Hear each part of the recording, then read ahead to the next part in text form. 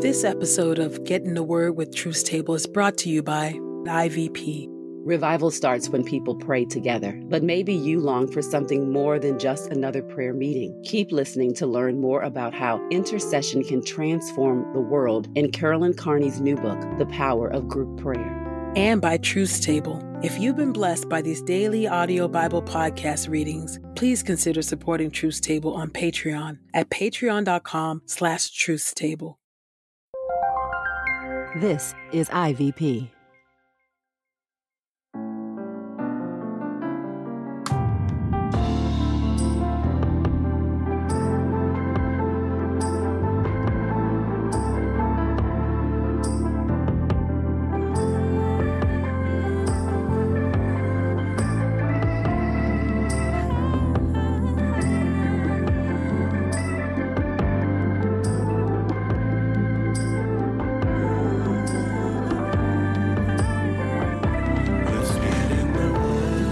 You're listening to Get in the Word with Truth's Table. Your word is truth, your word is life. Presented by InterVarsity Press.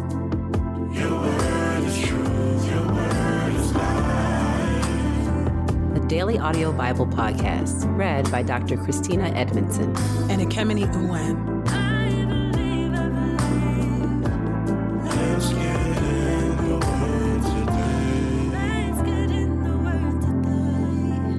God's got something to say. Let's get in the Word, and may the Word get in us. Open our eyes that we may behold wonderful things in your word. Old Testament reading, Psalm chapter 74, beginning at verse 1. A well-written song by Asaph. Why, O God, have you permanently rejected us? Why does your anger burn against the sheep of your pasture? Remember your people, whom you acquired in ancient time, whom you rescued so they could be your very own nation, as well as Mount Zion, where you dwell. Hurry to the permanent ruins and to all the damage the enemy has done to the temple. Your enemies roar in the middle of your sanctuary. They set up their battle flags. They invade like lumberjacks, swinging their axes in the thick forest. And now, they are tearing down all its engravings with axes and crowbars. They set your sanctuary on fire. They desecrate your dwelling place by knocking it to the ground. They say to themselves, we will oppress all of them. They burn down all the places in the land where people worship God. We do not see any signs of God's presence. There are no longer any prophets, and we have no one to tell us how long this will last. How long, O God, will the adversary hurl insults? Will the enemy blaspheme your name forever? Why do you remain inactive? Intervene and destroy him.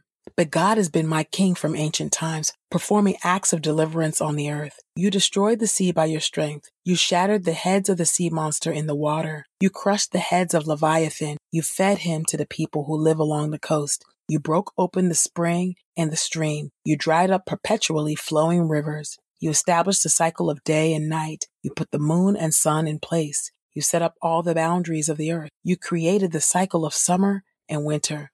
Remember how the enemy hurls insults, O Lord, and how a foolish nation blasphemes your name. Do not hand the life of your dove over to a wild animal. Do not continue to disregard the lives of your oppressed people. Remember your covenant promises, for the dark regions of the earth are full of places where violence rules. Do not let the afflicted be turned back in shame. Let the oppressed and poor praise your name. Rise up, O God, defend your honor. Remember how fools insult you all day long.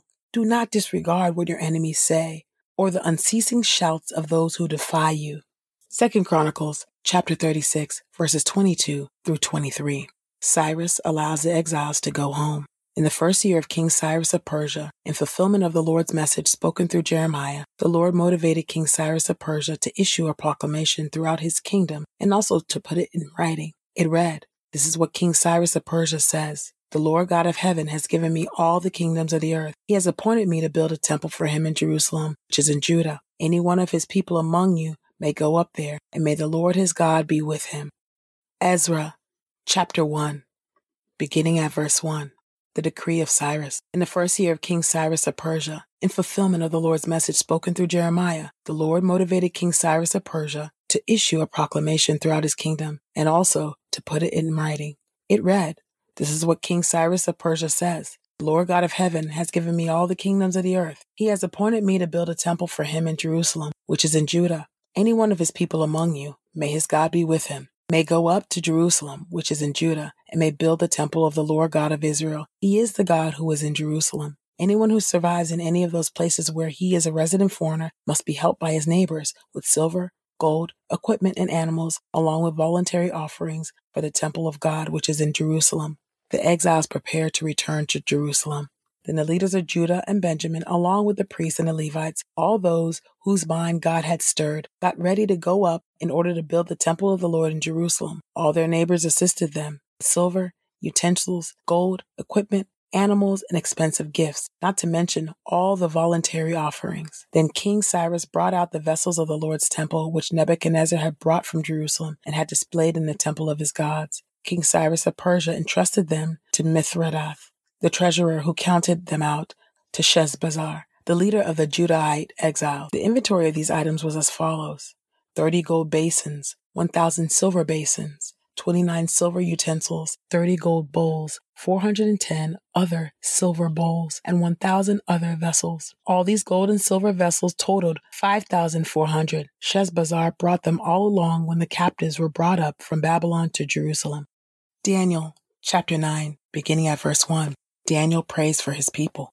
In the first year of Darius, son of Ahasuerus, who was of Median descent, and who had been appointed king over the Babylonian Empire in the first year of his reign, I, Daniel, came to understand from the sacred books that the number of years for the fulfilling of the desolation of Jerusalem, which had come as the Lord's message to the prophet Jeremiah, would be 70 years. So I turned my attention to the Lord God, to implore him by prayer and request with fasting, sackcloth, and ashes. I prayed to the Lord my God, confessing in this way: O Lord, great and awesome God, who is faithful to his covenant with those who love him and keep his command. We have sinned.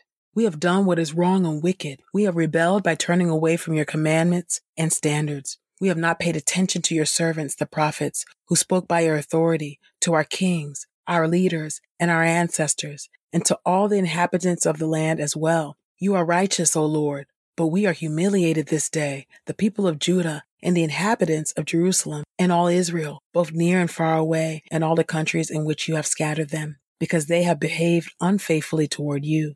O Lord, we have been humiliated, our kings, our leaders, and our ancestors, because we have sinned against you.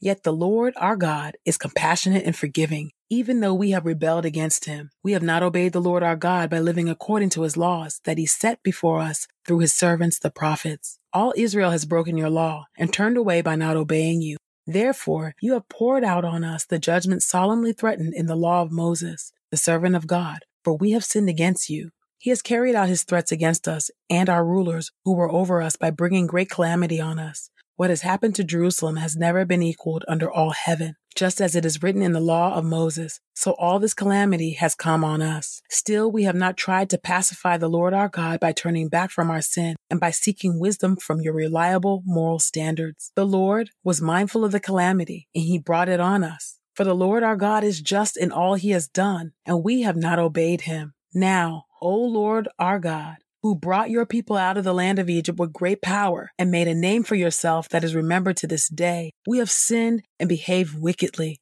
O Lord, according to all your justice, please turn your raging anger away from your city Jerusalem, your holy mountain, for due to our sins and the iniquities of our ancestors, Jerusalem and your people are mocked by all our neighbors. So now, our God, accept the prayer and requests of your servant, and show favor to your devastated sanctuary for your own sake. Listen attentively, my God, and hear. Open your eyes and look on our desolated ruin and the city called by your name. For it is not because of our own righteous deeds that we are praying to you, but because your compassion is abundant. O Lord, hear. O Lord, forgive. O Lord, pay attention and act. Don't delay for your own sake, O my God, for your city and your people are called by your name. Gabriel gives to Daniel a prophecy of 70 weeks. While I was still speaking and praying, confessing my sin and the sin of my people Israel, and presenting my request before the Lord my God concerning his holy mountain, yes, while I was still praying, the man Gabriel, whom I had seen previously in a vision, was approaching me in my state of extreme weariness around the time of the evening offering. He spoke with me, instructing me as follows: Daniel, I have now come to impart understanding to you.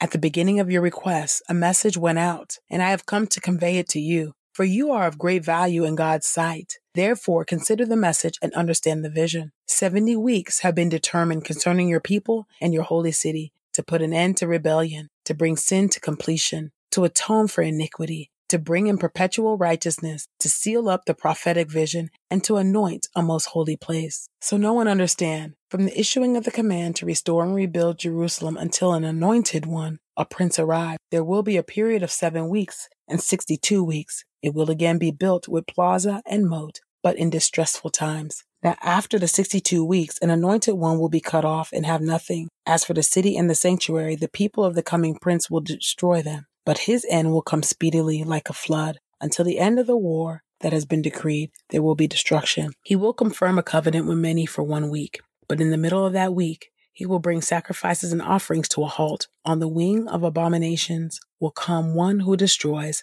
until the decreed end is poured out on the one who destroys. Your word is true. New Testament reading. Acts chapter 27, verses 13 through 44. When a gentle south wind sprang up, they thought they could carry out their purpose, so they weighed anchor and sailed close along the coast of Crete. Not long after this, a hurricane-force wind, called the northeaster, blew down from the island. When the ship was caught in it and could not head into the wind, we gave way to it and were driven along. As we ran under the lee of a small island called Cauda, we were able with difficulty to get the ship's boat under control. After the crew had hoisted it aboard, they used supports to undergird the ship. Fearing they would run aground on the Citrus, they lowered the sea anchor, thus letting themselves be driven along. The next day, because we were violently battered by the storm, they began throwing the cargo overboard. And on the third day, they threw the ship's gear overboard with their own hands. When neither sun nor stars appeared for many days, and a violent storm continued to batter us, we finally abandoned all hope of being saved. Since many of them had no desire to eat, Paul stood up among them and said, "Men, you should have listened to me and not put out to sea from Crete, thus avoiding this damage and loss. Now I advise you to keep up your courage, for there will be no loss of life among you, but only the ship will be lost. For last night an angel of the God to whom I belong and whom I serve came to me and said, 'Do not be afraid, Paul. You must stand before Caesar, and God has graciously granted you the safety of all who are sailing with you. Therefore, keep up your courage, men, for I have faith in God that it will be just as I have been told, but we must run aground on some island.' When the 14th night had come, while we were being driven across the Adriatic Sea, about midnight the sailors suspected they were approaching some land. They took soundings and found the water was 20 fathoms deep. When they had sailed a little farther, they took soundings again and found it was 15 fathoms deep. Because they were afraid that we would run aground on the rocky coast, they threw out 4 anchors from the stern and wished for day to appear. Then when the sailors tried to escape from the ship and were lowering the ship's boat into the sea, pretending that they were going to put out anchors from the bow, Paul said to the centurion and the soldiers, 'Unless these men stay with the ship, you cannot be saved.' Then the soldiers cut the ropes of the ship's boat and let it drift away. As day was about to dawn, Paul urged them all to take some food, saying, 'Today is the 14th day you have been in suspense and have gone without food. You have eaten nothing. Therefore I urge you to take some food, for this is important for your survival. For not one of you will lose a hair from his head.' After he said this, Paul took bread and gave thanks to God in front of them all, broke it, and began to eat. So all of them were encouraged and took food themselves. We were in all 276 persons on the ship. When they had eaten enough to be satisfied, they lightened the ship by throwing the wheat into the sea. Paul is shipwrecked. When day came, they did not recognize the land, but they noticed a bay with a beach, where they decided to run the ship aground if they could. So they slipped the anchors and left them in the sea, the same time loosening the linkage that bound the steering oars together. Then they hoisted the foresail to the wind and steered toward the beach. But they encountered a patch of cross currents and ran the ship aground. The bow stuck fast and could not be moved, but the stern was being broken up by the force of the waves. Now the soldiers' plan was to kill the prisoners so that none of them would escape by swimming away. But the centurion, wanting to save Paul's life, prevented them from carrying out their plan. He ordered those who could swim to jump overboard first and get to land, and the rest were to follow, some on planks, some on pieces of the ship, and in this way, all were brought safely to land.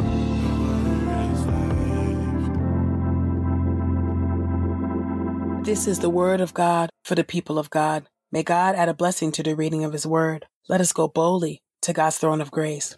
Sovereign Lord, I thank you for your word, oh God. Thank you, oh God, for these passages, oh God, that really highlights, oh God, the ways, oh God, that our faith, our religion interacts, oh God, with governmental systems and politics, oh God. And it does absolutely run counter, oh God, to the government in those ways, oh God. We know that you've appointed leaders for us, oh God, to care for the people, to rule and to govern the people, oh God. And yes, we are called to submit to those rulers so long as they're not calling us to sin against you or your word, oh God. I just pray, oh God, that you would give us eyes, oh God, and a heart and wisdom and discernment, oh God, to know the times that we are in and to know what to do, oh God. We are living in a very toxic political climate, oh God, that is deeply polarized, oh God. And we need your wisdom.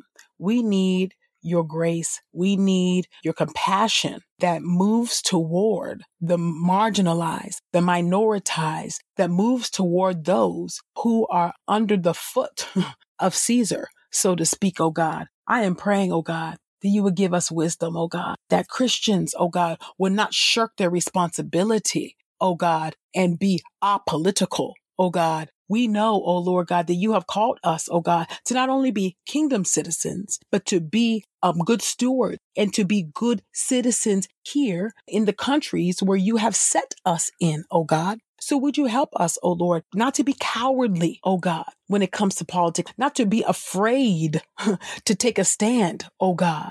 Jesus took a stand against the state and the state killed him. Time and again, we see Paul, we see Peter testifying before the great council. We see Paul testifying before King Agrippa, oh God. Would you help us, oh God, not to read your word and see, oh God, all of the relevant connections to our present day, a reality, oh God. Your word has a lot to say about so many things, oh God. It is sufficient for what it speaks to. Would you help us to be a people that seek your face, oh God, that move in excellence, but with a spirit of love, and that we would seek the good of our neighbors, oh God, when it comes to our interaction with politics, oh God. And would you help us, oh God, to grow in our political education, oh God, so that we might shine forth our light, oh Lord God, so that our faith might be made evident by the ways, oh God, that we choose, oh God, to vote, oh God, in ways that are helpful for those